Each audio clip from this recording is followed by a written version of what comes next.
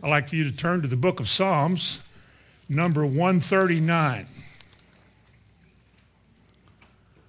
Psalms number 139. We're going to look at verse 21 and 22. Now, last week I talked about God and love. And it can be a very passionate subject and come to quite a heated discussion when the question is asked, does God love everybody, including the ones that he said destroy them all? And we talked about that for a bit. And tonight I want to talk about God and hate. We'll just call it hate, right or wrong. Is it wrong for us to hate? Does God hate? You talk about a passionate subject. This is a passionate subject with a lot of people. Because a lot of people say that in 1 John 4, where we were last week, that God is love. One of the first verses of Scripture any of us ever memorized was John 3:16. God so loved the world that he gave. And if God loves, how could he hate? We could ask ourselves the same question. Can we as Christians who love the Lord, can we hate something? Is it required of us? Ought we to hate? Is it wrong to hate?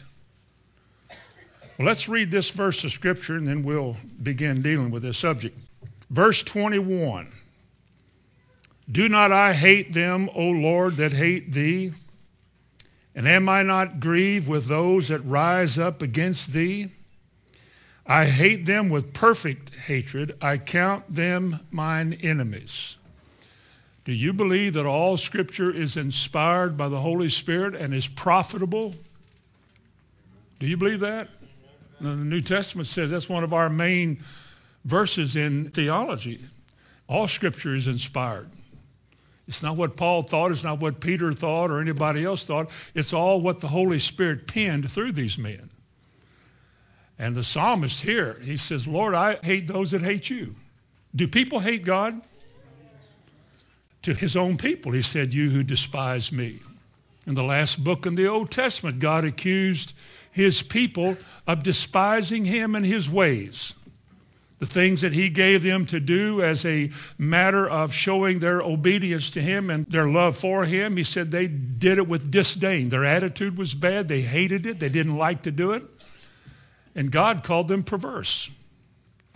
Not in Malachi, but in his people that approached him with the idea that I'm going to do this, but I really don't want to, and I don't like this, and I don't enjoy this, but I'm going to do it because you told us we have to do it.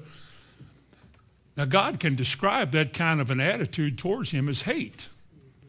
Let's look at a definition of hate to begin with tonight. Let me give you three different angles to come from. One, hate can be intense ill will towards somebody. It can be hostility, intense hostility. We see it in terrorism today. We have heard from terrorists that are Muslim that they hate America, they hate Jews, and they hate Americans. And their desire, without even knowing you, without ever seeing you, without ever having any contact with you at all, their life's goal is to kill you. They hate your freedom. They hate the way you live your life. They don't want anything to do with it. They like to destroy the whole thing. Now that's hate. Now that's hate. You find hate the same kind of intense dislike, or a word that we use sometimes, M-A-L-E-V-O-L-E-N-C-E. How many of you know what that word is? Mal is seen on lots of words. Malcontent, malnourished, maladjusted, mal something. The word mal means bad.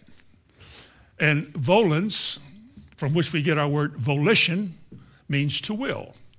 And this means to will badly against somebody, to wish evil on people, to wish that somebody would die, wish something bad would happen to you.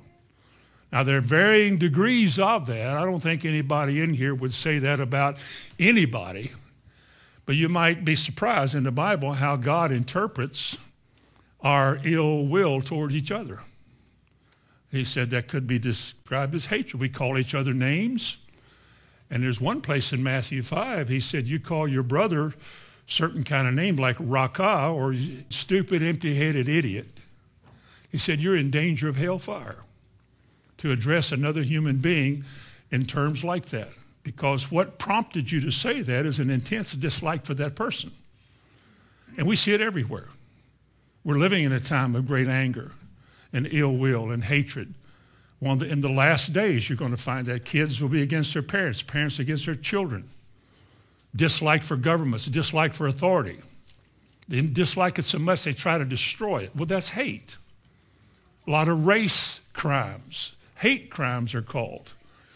White people don't like black people, don't like Hispanics, or Hispanics don't like whatever. Well, you can take it either way you want to go with it.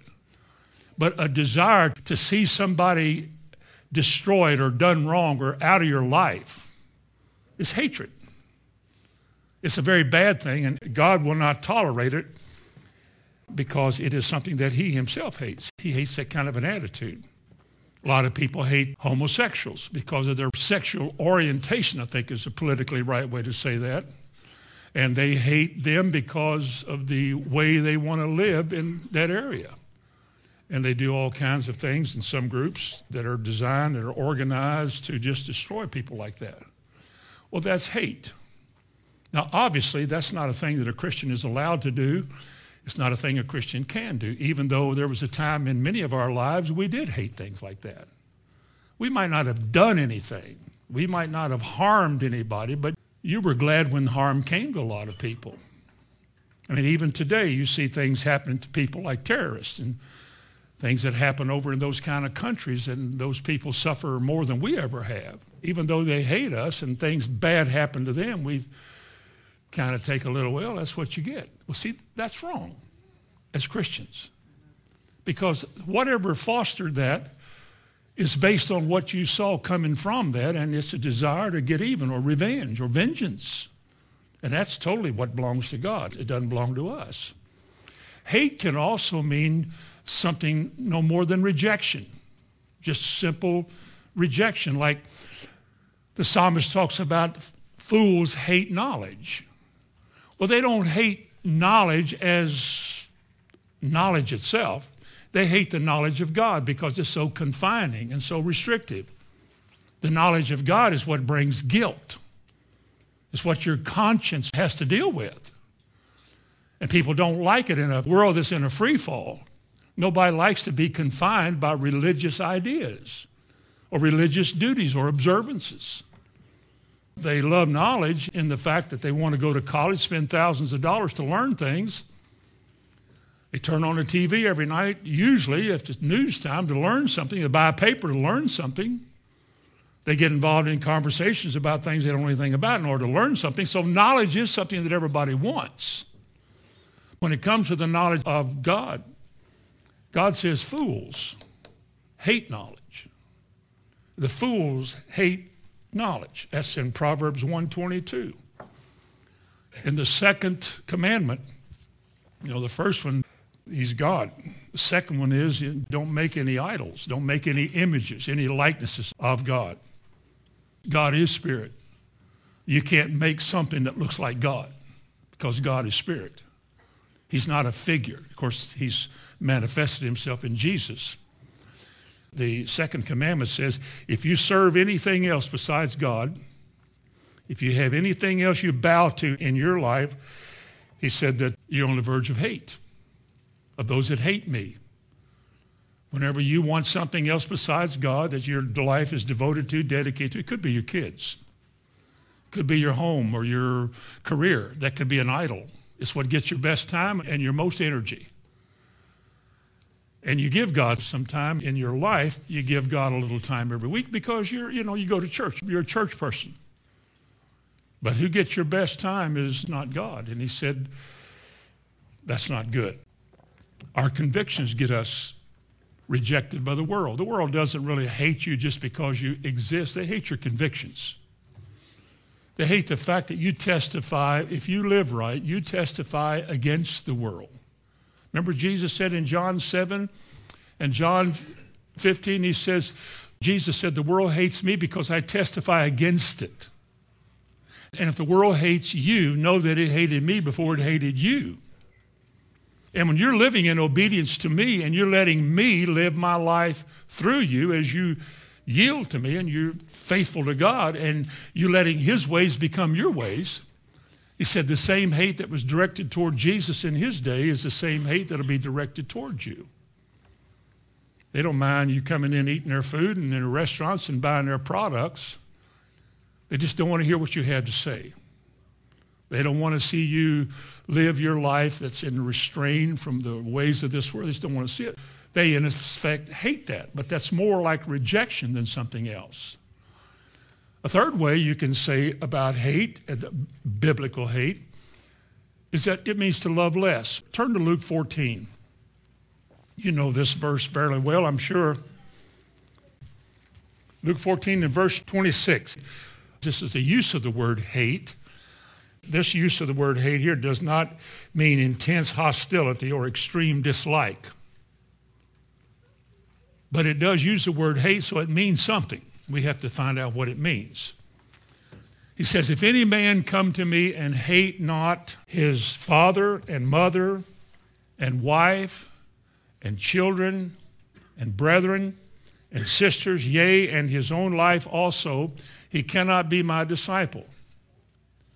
Now let's just use the word hate for just a moment and say this. Is there ever a time that we ought to hate? Just using one verse and the word, just quoting that verse, is it a good thing to hate? In this sense it is, because this is not this type of thing. This is hate in the sense of loving less. Because you're supposed to love your parents. Is the word brethren mentioned in there also? John writes, if you don't love your brothers whom you do see, how can you love God whom you can't see? Using the word love. Love in the sense of commitment. That's the highest expression of love there is you to commit yourself to somebody else's well-being. Now, hatred here doesn't mean, again, ill will against them. I mean, a man wouldn't marry the woman that he's supposed to, husbands love your wives. Is that still in the Bible? And then get saved and say, you know what, I hate you. I can't even be the Lord's disciple unless I hate you. If hate meant what the English word hate means, you'd have to get rid of her or her or you. Get rid of your sisters and your brother. Get rid of your own self, I guess, because it says, yea, your own life also. Just quit and die. But what did he mean? We know this. We know just naturally that Jesus did not teach us to hate each other, because it says too much in the Bible about loving one another. He didn't teach a husband to hate his wife. Didn't teach a wife to hate her husband. We're not taught to hate our sisters and our brothers. We're not taught to hate our own lives. In fact, we're told to love other people as you love yourself. That is, you care for yourself. You want yourself to do well and feel good, so you take care of yourself. Well, hate here is Matthew chapter 10 and verse 37. Where he mentions this. You can look over there at it. Matthew 10, he that loveth father or mother, he says, more than me is not worthy of me. So you know you love your mother and your father. And the word hate that Jesus used is not intended to say you intensely dislike or you wish ill will against your family. It just means that while you love your brothers and your sisters and you love those in the church and you love your parents, you can never love them more than you do God. And when you're ever given the chance to choose which one you're going to love, you have to choose God. Because if you choose anything before God, anybody or anything else, he said you're not worthy of him. Now, love is a choice. And hate is a choice. If you wish to love, you can love. If you wish to hate, you can hate. If you want to have a bad attitude, that's a choice. If you want to be kind and gentle, that's a choice. If you want to be rude and bitter, that's a choice. It's a choice we all make. And if you love God, you will make the right choices. No matter what it costs you, no matter where you are, no matter what the end of your choice is, you'll make the right choice because you love the Lord. And you hate anything that would make you choose between him and something else. You hate the alternative, which in Matthew's account means you love less. So you see, hate then is really the opposite of love. Think of the verse in Proverbs where he talks about chastening your son. He said, to spare the rod is to hate your child. You think of that. This is how God thinks. This is the mind of Christ. This is God showing us in his word how he thinks about what we do. We want to spare the rod because we don't want to see our children cry. We don't want to see them suffer. We talk ourselves out of what they did. Well, that wasn't that bad. I just don't feel good when I have to spank a child or have to come to that conclusion. I read Dr. Spock's book, and Dr. Spock said, if you ever come to the place where you strike your child, you're a failure. And I don't want to be a failure. Well, what does Dr. God say?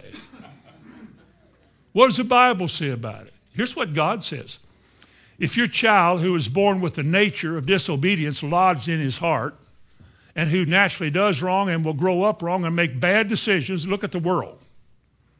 One who will naturally recoil at anything that is godly and spiritual, doesn't like to go to church, doesn't like to sit in church, wants to do something else because it's in his life. He's naturally like that. When this child rebels and jerks away and sasses or wants to sass, it doesn't do the things you tell him to do, he said the answer to that is the rod. Foolishness is bound up in the heart of a child, and the rod of correction driveth it far from them. And yet there are multitudes of Christian people in churches don't like to hear this stuff in correcting children about using a rod. They never did. Nobody used one on me. I guarantee you that. And then you think, well, that attitude you have is pretty evident that you weren't corrected.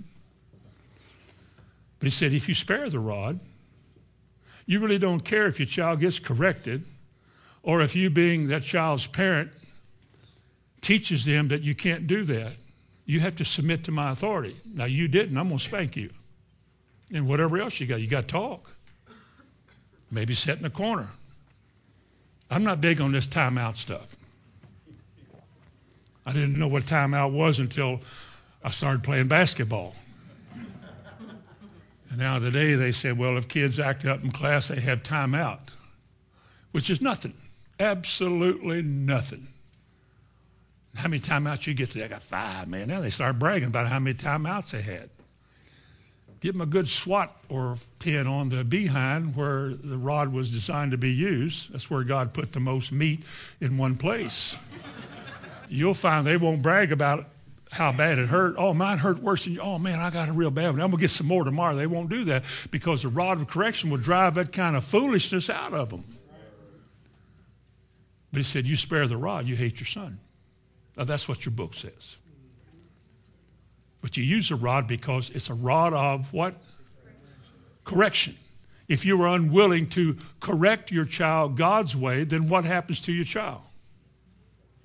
Well, your child literally is hated.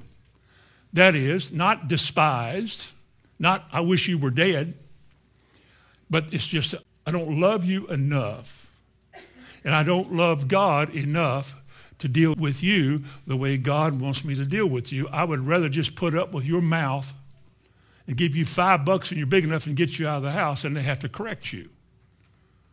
And let some high school teacher somewhere dread going to school every day because he has to see you every day. I think my generation, the last year I taught school, I think it was a couple years after that, they weren't allowed to spank anymore. I don't know what they did with them because I was down in the shop. I was a shop teacher. Not using the paddle down there in the shop would have been bad. But you get the rod out, get the big fat rod down there in the shop area. Once the school started, and use it a couple times out in the hallway. It seemed to have a real good effect on discipline in the school. They got quiet, they minded, they yes sir, no sir, which was good. But see, it's supposed to do that. You can't tolerate you acting like that. You're not allowed to just speak out loud whenever you want to. I hear today that in classrooms, kids can talk out whenever they want to. All of you that are over 50 know that there was a time you talked when you shouldn't, and you went out in the hallway and then you groaned instead of talked. Well, they sent you down to the principal's office, and that was worse. But back to the subject, hate. God sees our indifference, our rejection of his way in application in our life to our children, our own lives, or other things. A rejection of that is a form, a type of hatred. It's not intense dislike, it's just that I really don't want to. I just don't see why I should have to do it that way. And so we draw back from doing things that way because we just don't want to. Now, what do we hate? What is it we should hate? We've already seen one. In the Psalms here, look back in Psalm 97 and verse 10. Very simply, he said, ye that love the Lord, you should do this. 97 and verse 10. Ye that love the Lord, what do? Hate evil. Well, what's evil? Now, you got to find out, don't you? Jesus told his disciples once, he said, then, if you then, being evil, know how to give good gifts unto your children. You know, being evil doesn't mean you can't do good things. It's just that you do good things for the wrong reason. It's not unto God. It's unto yourself or under the praise of men or something. In that 10th verse, he says that you that love the Lord hate evil. Learn what God hates. Well, God doesn't hate. Well, now just follow me a little bit here. Learn to hate what God hates. And if you will hate what God hates, then you will hate what is evil. Now, what does God hate? Does the Bible have any indication of things that God hates? Turn to Malachi. Malachi chapter 1. It's the last book in the Old Testament. And Romans chapter 9. Now, we're told to hate evil, and I think anything that would disagree with God, I think you would agree with me, would be evil. This is a very difficult subject and passage of Scripture here for a lot of people because it just doesn't fit our image and our picture that we have of God. We as Christian people, we have molded an image of God, and that's the way we want him to be, and we don't want anything to change it. God is love. God loves everybody. I guess they think God's going to save everybody. God's not against anybody. Let me ask you a question. If God loves everybody, he's against nobody. Well, that's just practical there. If God loves everybody, he is against nobody. Malachi chapter 1, verse 2, I have loved you, saith the Lord, yet you say, when did you love us? Then he points to Esau and Jacob. Was not Esau Jacob's brother, saith the Lord, yet I love Jacob. Well, why did he hate Esau? What did he do? Well, he goes on to say, and I hated Esau and laid his mountains and his heritage waste for the dragons of the wilderness. Let me ask you something. Now look at it. If God lays waste your habitations, is it a sign that he loves you? Why is it hard to respond to that? If he said, I love Jacob, I blessed him like the sands of the sea, Esau, well, he's cursed. Who did he love? Who did he not love? Romans 9. Nobody's glad about hate. Hate's not a fun subject, not a good subject. But it's necessary for us to know it because the Christian life involves not only loving God with all your heart, but you must also hate because you love. There are things that are offensive to God, you must hate that. There are things in this world that are evil, you must hate it. Because if you don't hate it, you will eventually do it. If you don't hate your sins from yesteryear, eventually you'll turn back to your sins. You have got to hate it. You've got to see what it did to you, the effect it had on you, the type of person sin made you out to be, how hypocritical, superficial, indifferent, and ugly and nasty you were. And if you go back to sin, that's what you go back to. And if you've escaped that once and you go back to it, chances are you'll never come out of it. You have to hate God to go back to that. And the only way you can escape that is to love God and hate that behind you. I hate what it did to me. I hate the fool that sin made out of me. Sin treated me like a dog. I thought I was having fun, and I was controlled by something outside of myself. I wasn't free. I was evil. I was a sinner. And if I don't hate what sin did to me and the sins that I committed and the effect of those sins, then eventually I will turn away from God and I'll go back to those things if you don't forsake it. Romans chapter 9, verse 11. Hold on tonight. I know you've heard this before, but just accept it. Verse 11, for the children being not yet born, having neither done anything good or evil, that the purpose of God according to election might stand, not of works, but of him that calleth, it was said unto her, the elder shall serve the younger, as it is written. We just read it in Malachi. Jacob have I loved, but Esau have I hated. Let me ask you a question. What did Esau do for God to say, I have hated him? Nothing. He said that before they were born. Are y'all still with me? Does God have the right to do this? All right, bear with me. Verse 13 again, as it is written, Jacob have I loved, but Esau have I hated. Now what shall we say then? That's not fair. That's not right. That's what we say. Election, sovereignty, that's not fair. But how did Paul answer that? Is there unrighteousness with God? God forbid. God can't do wrong. I know I harp on this once a month anyway, but let me harp on this that time of month. I'm going to harp on it again. There is no rule that man has ever made that God must abide by. Man's best designs, best doctrinal understanding, God is never obligated to anything that is of man. We have a picture of God that he must do for all of us equal. That if he shows you your sins, he got to show us all our sins. If he loves one, he has to love all. That's the way we get this thing about love. If he loves one, he loves everybody. But what does the Bible say? Jacob I loved, Esau I hated. Is that fair? You see, it's fair because, what did he go on to say? Verse 15 is tough too. He saith to Moses, I have mercy on whom I will have mercy, and whom I will have compassion on, I will have compassion. And verse 18 says, therefore he has mercy on whom he will, and whom he will he hardens. So the question is asked. Verse 16, so then it is not of us who will or want to do, or nor of him that runneth, but it's God that shows mercy. All of us were sinners. The only hope any sinner has in this life of being God's child is for God to show mercy to it. Mercy travels down the road we call grace, or that is by the avenue of grace, mercy comes to lost, undone people who cannot undo themselves. God is under no obligation to show mercy and grace to everybody. While the grace of God that brings salvation has appeared to all men everywhere, it will only be effective in the ones for whom it was done. You see, I do not believe that Jesus died to save everybody.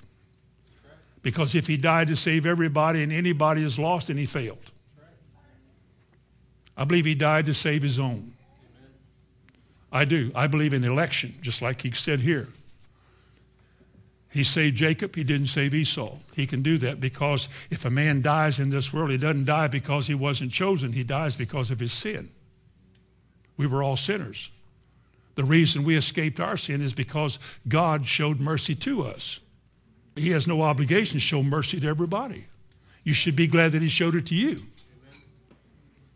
We cannot hold God to an unrighteous doctrine. He said, Jacob I love, Esau I hated, and I can do that.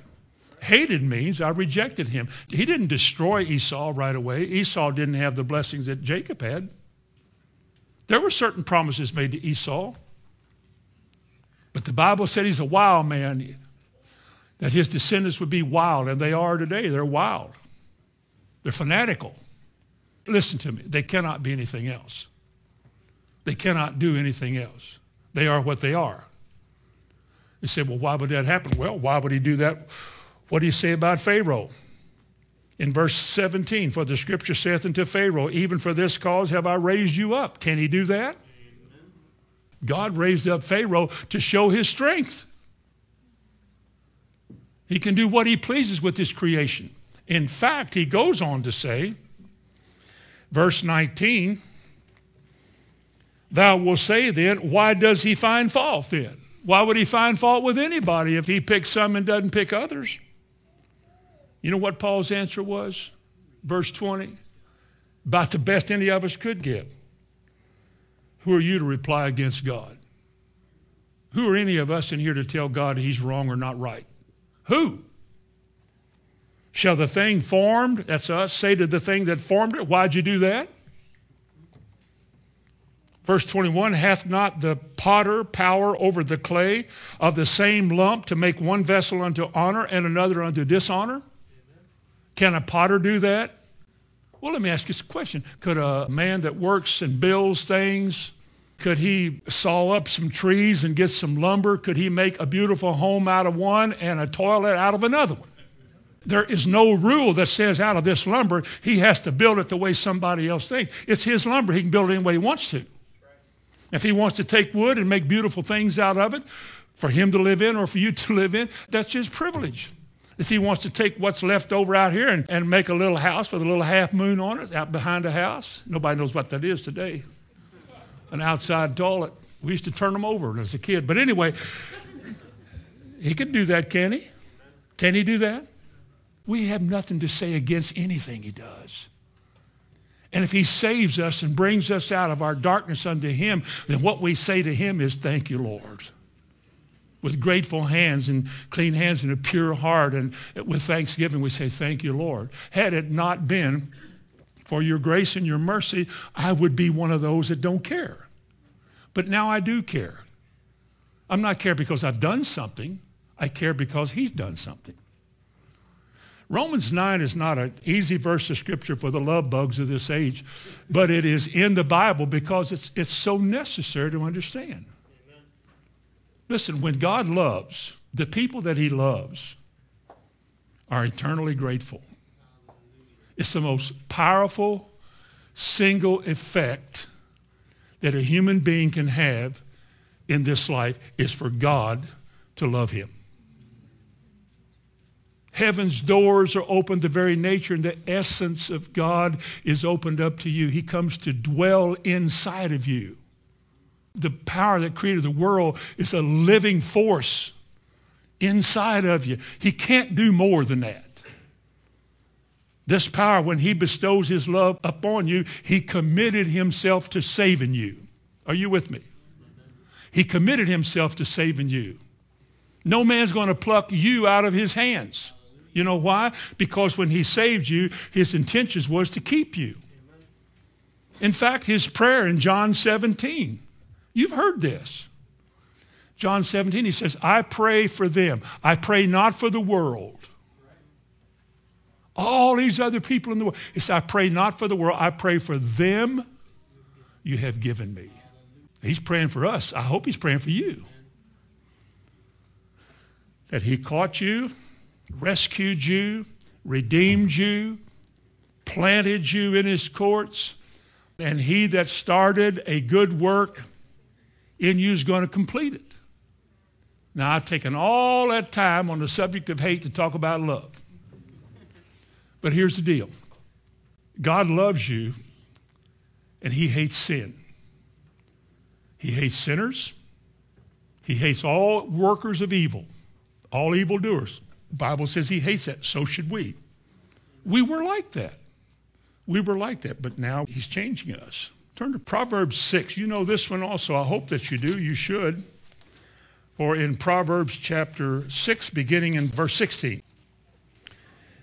These 6 things doth the Lord hate. Does your Bible say hate? We could say it like this. God has extreme dislike. There's an intense hostility from the mind and the side of God toward man who does these things. This is what God hates. Verse 16. These 6 things that the Lord hates, yea, 7 are an abomination unto him. 1 is a proud look. that notice me, ain't I something? Look. You see it in athletes all the time. Secondly is a lying tongue.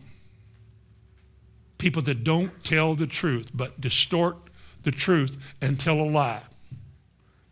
Thirdly, hands that shed innocent blood. Not only would that include terrorists today, it would also include the doctors who commit abortions. It would include that. And anything in between. Verse 18, a heart that devises wicked imaginations, a design to do evil to somebody, something that's wrong or unclean. Feet that be swift in running to mischief, getting in trouble, causing harm, and so forth. Verse 19, again, a false witness that speaketh lies. God hates lying.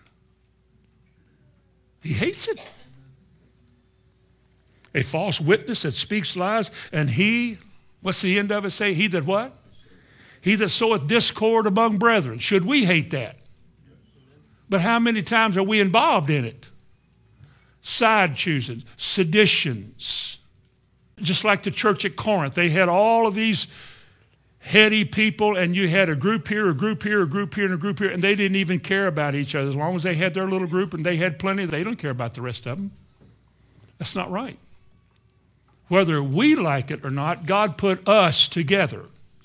We are thus obligated to one another to care about each other. And sometimes it might take years of intense walking with the Lord to get that. It's slow coming around.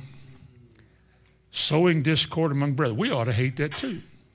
Look in Psalms 5. Just go back to the book of Psalms and look at verse 4. This is what we ought to hate. Thou art not a God that hath pleasure in wickedness, neither shall evil dwell with thee. Well, if evil will not dwell with God, it should not dwell with us either. That's why he said earlier that we should hate evil. Verse 5, the foolish shall not stand in thy sight. Thou hatest what? Now there it is. Your Bible says it. Thou hatest. And listen to me. God has no pleasure. No good is done on the behalf of God in anybody that works evil. And if we don't hate that, then we will tolerate that. Our society is teaching us today to tolerate perversion, to tolerate cohabitation, to tolerate a lot of things we used to not tolerate. The way of this world, the devil is subtle and crafty. It's just slowly disintegrating a lot of people's so-called convictions till they either don't have them anymore or they're afraid to have them. Well, what would people think? I'd lose all my friends. Did you hear what you just said? You lose all your friends? What friends are you talking about? What about having God on your side at the expense of your friends? Would that be right?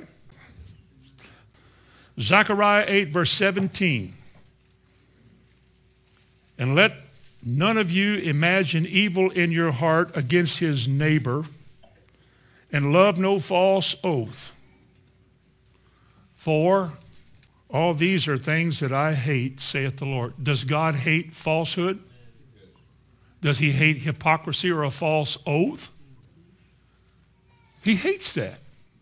We should hate that too. It's okay to hate what he hates. Look at chapter 11 and verse 8. He said, my soul loathed them. How many of you know the word loathe doesn't mean loved? It's not a misspelling of loved. God said, my soul loathed. Who does this soul loathe? In Zechariah there, verse 11 and verse 8. Who does this soul loathe? Chapter 11, the shepherds also I cut off in 1 month, and my soul loathed them. What if we translated that into a New Testament picture of those who call themselves shepherds, who themselves are called shepherds or leaders or pastors, but who are not honoring God with what they're saying, but honoring themselves and gaining a crowd? Does God hate that? Then why does he tolerate that? Well, for some of us, it's a test. We get to see that, and we get to realize what he's saying. He lets that stuff exist so I can preach about it.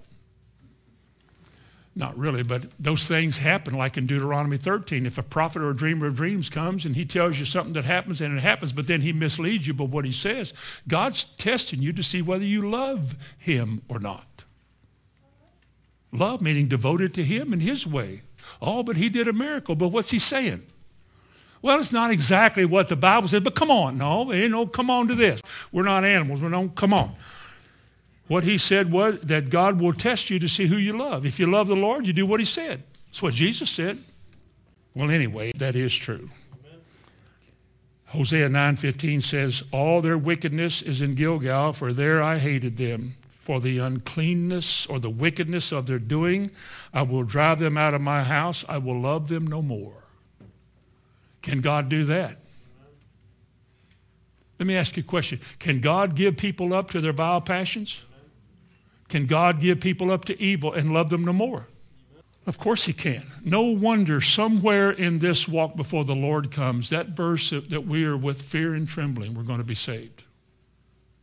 That God holds us to a fine line. Well, Brother Hamlin, that sounds awful legalistic. Well, turn to Psalm 119 and we'll try to get there. If you want to be legalistic, we can do that. I don't mind. I think we should all be legal with ourselves. Whether you all said amen or not, I think you should hold yourself to a fine line, shouldn't you? Let me ask you something about that. If God's word is living and abiding in your heart, should it not become a conviction of your life? If it's abiding. Not just dwelling on it, but I mean, if it's a word you've heard that is seated and lodged in your heart, does it demand obedience? And what happens when you don't obey it? Doesn't your conscience bother you? Doesn't something inside alert you to the fact that you're not doing what he said you ought to do? If you love the Lord, you'll quit making excuses for why you're doing it. And you'll reject it, turn away from it, and will turn to God. Now, there'll be people, if you allow them to, they'll come into your lives as friends. And they will tell you that you're too strict. You're too tight. You're too narrow. You're not having any fun, because fun's on chapter 7 of something. And they will try to talk you out of your disciplines and your convictions and try to get you to turn away from this Holy One of Israel. Instead of the real deal, just accept a bowl of soup and sell your soul. Verse 113. This is an interesting verse. Verse 113 of Psalm 119. He says, I hate, does your Bible say vain thoughts?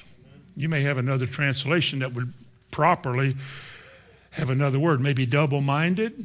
Any of you have one that says double-minded? I hate the double-minded. Now think about what he's saying here. This is what is disliked.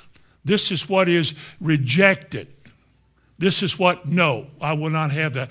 I hate the double-minded, or another translation says the half-hearted.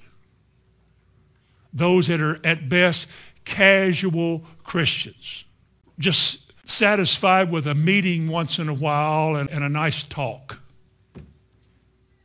But their life doesn't show the effect of the word. They have usually rejected and compromised the word to where it doesn't mean anything anyway. They've talked themselves out of living a life of holiness because they don't know anybody else that does. Here's what a dictionary says about the word vain thoughts. It's a masculine noun indicating double-mindedness, vanity of thought. It indicates a person who engages in doublethink, a process of illogical thought, perverse thinking that distorts and reverses the truth. This is what a liberal is. This is what a liberal mindset is. It hears a word. It doesn't like the demands the word makes on your life, and therefore it begins to see it differently, double-minded. Isn't there something about being double-minded in the New Testament? Here he said he hates the double-minded. And in the New Testament, in the book of James, double-minded means the two-souled, two minds. has a mind for what is right, but also has a mind for what is not right, and there's a war that goes on. And the Bible said this man cannot do the right things all the time because he's a double-minded man who is unstable in all of his ways. In fact, chapter 4 of James, I think it's verse 8, talks about the double-minded in less than flattering terms. I mean, you read that when you want to, but double-minded means you got a person who doesn't just zero in on what the word says. That's right. That's what we do, and make that his life. We call this single-eyed in the New Testament. He just sees it God's way. Not two ways, but one way. He searches the scriptures. He satisfies himself that this is the way it's supposed to be, and therefore he does that. He's not a wishy-washy person. He's not that Christian who takes no stands because of the cost of taking a stand. He tries to be whatever everybody else is because he is a double thinker. And yet behind all of his whole life is probably a life of iniquity that is self-serving. He likes to go to the little church, the quiet church. And he doesn't mind occasionally going to the loud church. He just likes, I like to taste all of them. Just get a little bit of all of them. And follows nothing. Some of you have been in here your whole life. You may not even know what I'm talking about. I was out there for years. I know what that's like out there. I know what's going on. I've thought before, we ought to take 2 weeks off, no church here for 2 weeks, and everybody go somewhere else for 2 weeks. Just go to another church for 2 weeks. And if when you come back at the end of 2 weeks, if you liked where you were the best, don't come back anymore. Go to that church. I bet you there'll be a number of you that come back saying, I'm glad we're having church again. And it's not because of who's here. It's not because of me. You know that. But we pray for God to speak to us. And when he speaks to us, we wrestle. We have to deal with these things. Church is not just a little hour of comfort and joy. It could include that. But it's a time when God talks to us. And you're not living hard, you're not trying very hard, and you think that, well, God loves me. He might really hate what you're doing. He hates all workers of iniquity. That ought to alarm all of us in here to think we need to be more careful about what we're doing with our lives. It's a privilege to be a Christian. The highest privilege there is. Look at verse 104.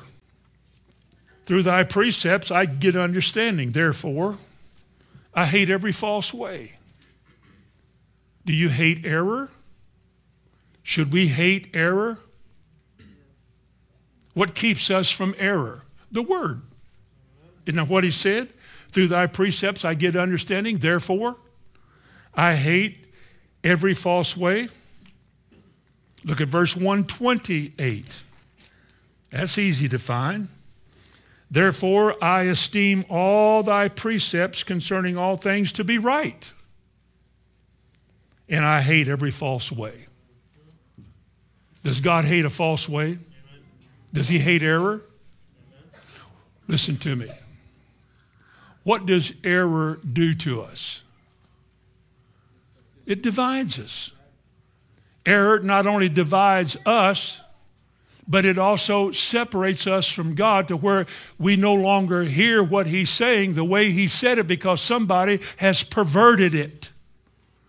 It is watered down or distorted so that it no longer means what it's supposed to mean. What did Jesus say in Matthew 15? He said, you by your traditions have made the word of God of no effect. Is the word supposed to affect us?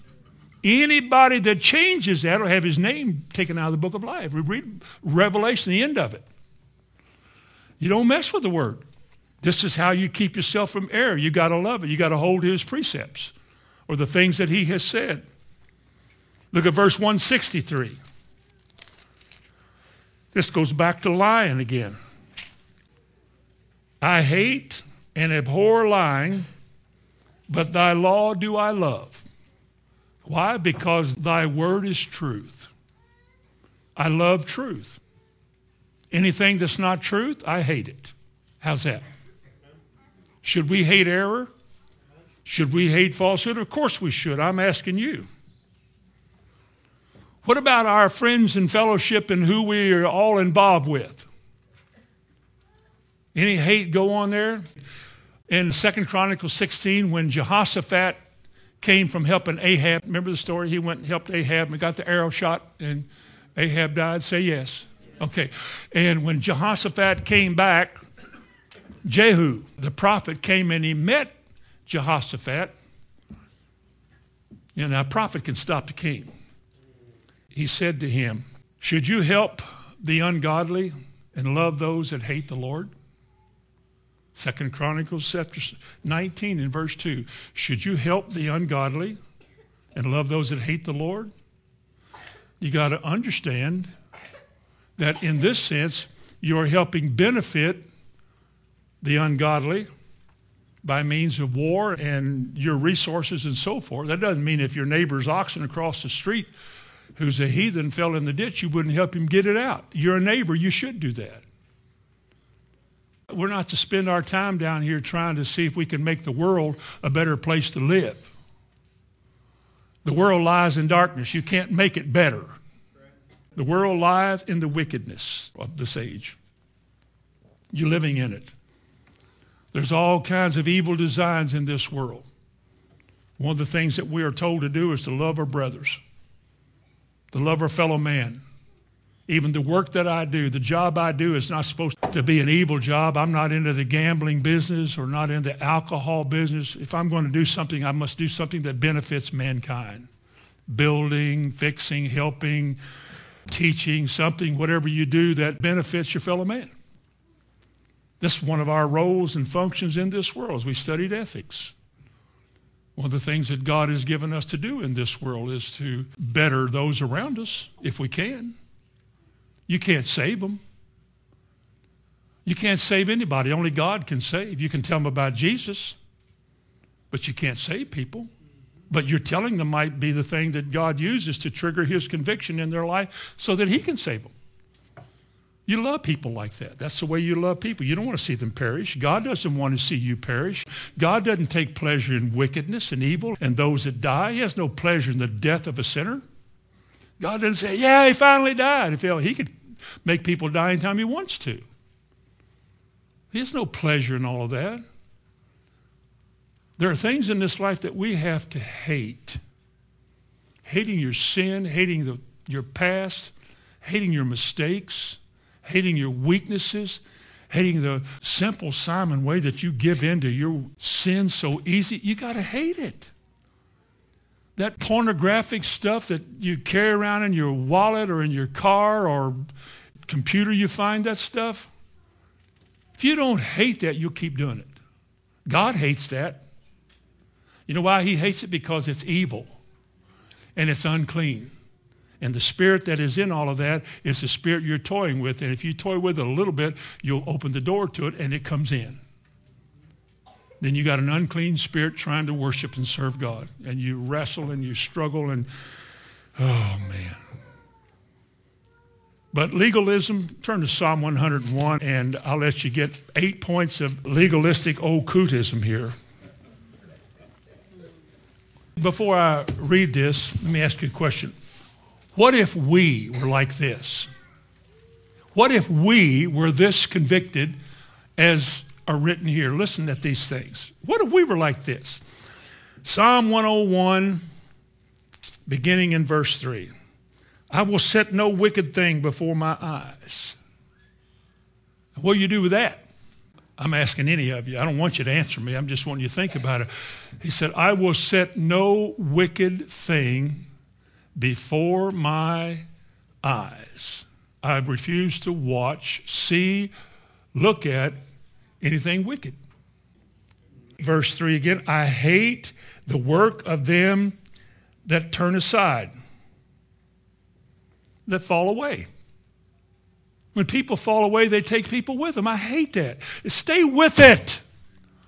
Quit wandering around it. Make up your mind to live the Christian life. Quit being half-hearted about it. That's what the psalmist said. I hate them that turn aside. It shall not cleave to me. A froward man, a perverse man, verse 4, a perverse heart shall depart from me. How do you know it? Because I won't have him around me. These people like to cuss and drink and swear. I will not let those people be in my presence. I might not be able to get away from them because of where I work, but I will never find these people in my life on my time. I will not know a wicked person. That is, I will not fellowship with a wicked person. Who would we fellowship with? Each other. Verse 5, whoso privately slandereth his neighbor, him will I cut off. Him that hath a high look and a proud heart will I not suffer. Verse 7, he that worketh deceit shall not dwell in my house. He that telleth lies shall not tarry in my sight. Man, this guy's kind of alone, isn't he? Who's going to be my friends? Did you hear what you just said? Who's going to be my friends? God has many people to be your friends with. He sure does. Lots and lots and lots of people. There's 8 characteristics there. Let me ask you a question before I finish up tonight. Can the same thing be said about us that is said in Psalm 101? Are we like that?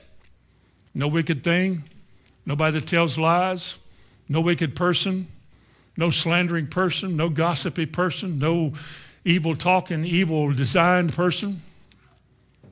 I don't have to be around people like that. A little leaven. And I'm telling you something, you don't need that either. So, in closing, when is it wrong to hate? The New Testament spends a whole lot of time, I can't quote all of these tonight, but in 1 John chapter 3 and verse 14 and 15, right in the back, near the end of this book, we know that we have passed from death unto life. It is, we're saved because what? Because we love the brethren. That's where our commitment in the eyes of God to each other comes from. We love each other because that's what he tells us to do. He that loveth not his brother abideth in death. Whoso hateth his brother is a murderer, because the thing that causes murder so often is hate. Whosoever hateth his brother is a murderer, and you know that no murderer hath eternal life abiding in him. Let me ask you a question. If a man hates, does not love his brother, will he go to heaven? No. Are we okay with that? It doesn't matter if we are or not, does it? If you hate your brother, death abides in you. Death is lodged in you, and you have no eternal life in you. Now, in what ways do we hate each other? Maybe not intense desire to hurt and harm. I don't mean that. But in what ways do we reject people and just really don't want anything to do with you? Which God could say is a form of hatred. Indifference toward. I don't care. That's what they say to God. I don't care about your word. He said you hate me. So what are some of the ways that we are hateful people? How about resentful, bitter, offended? You ever been talked about? You ever been to church?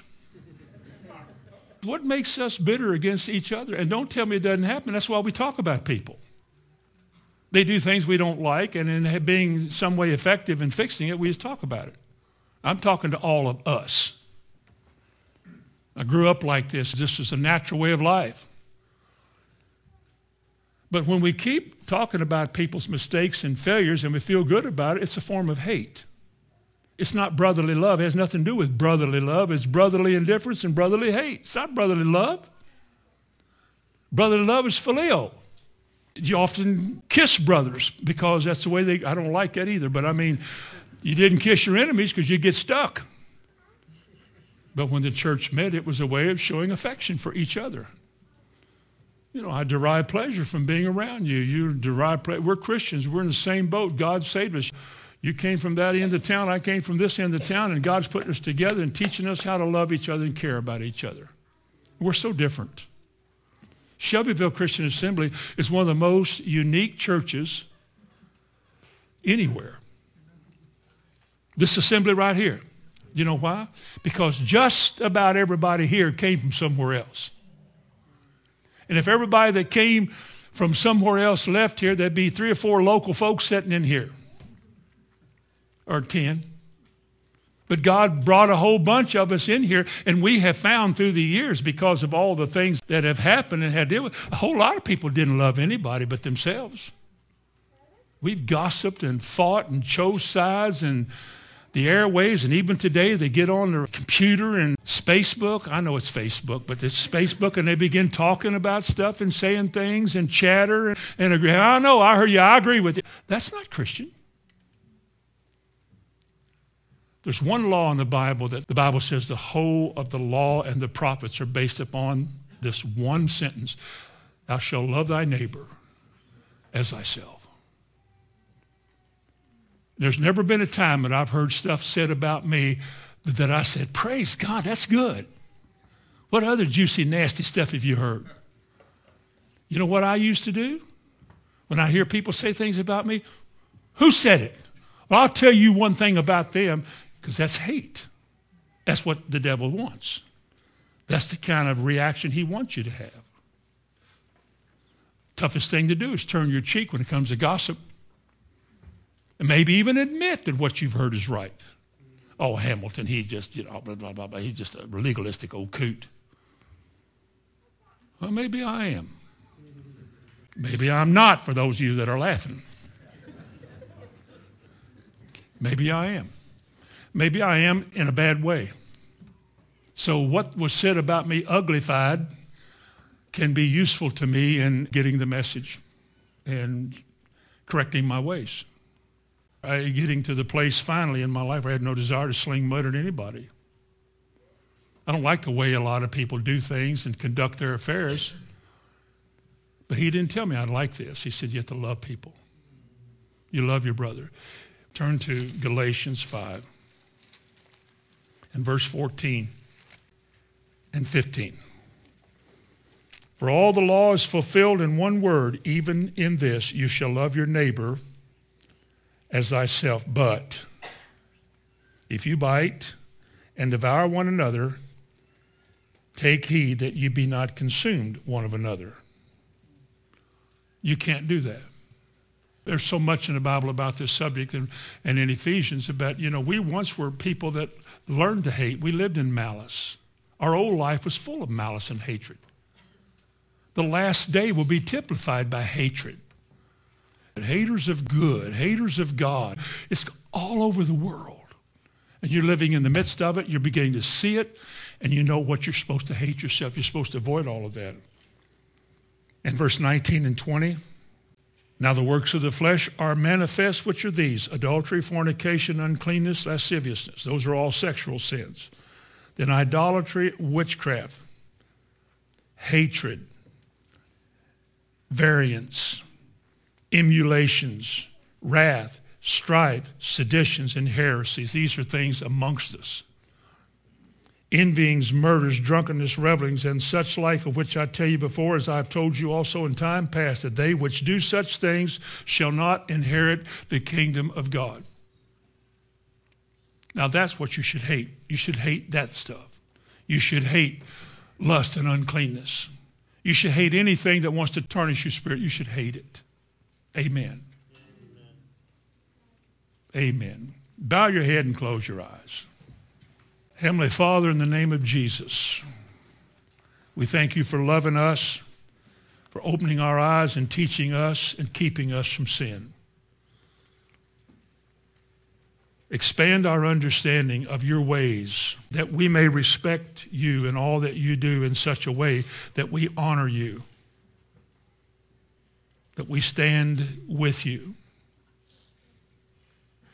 Give us good hearts towards our fellow man, but let us keep our distance from the evil and the sin that is in this world. And as you hate it, we must also hate it. Father, I ask you to bless this congregation of people here tonight. You've been so good to us all these years, all these years. You've kept us. You're refining us. You deal with us. I ask you to keep doing that. Bring us to that place where we are exactly what you want. May the word have that major role in doing that. We ask you to make it clear to us in Jesus' name. Amen.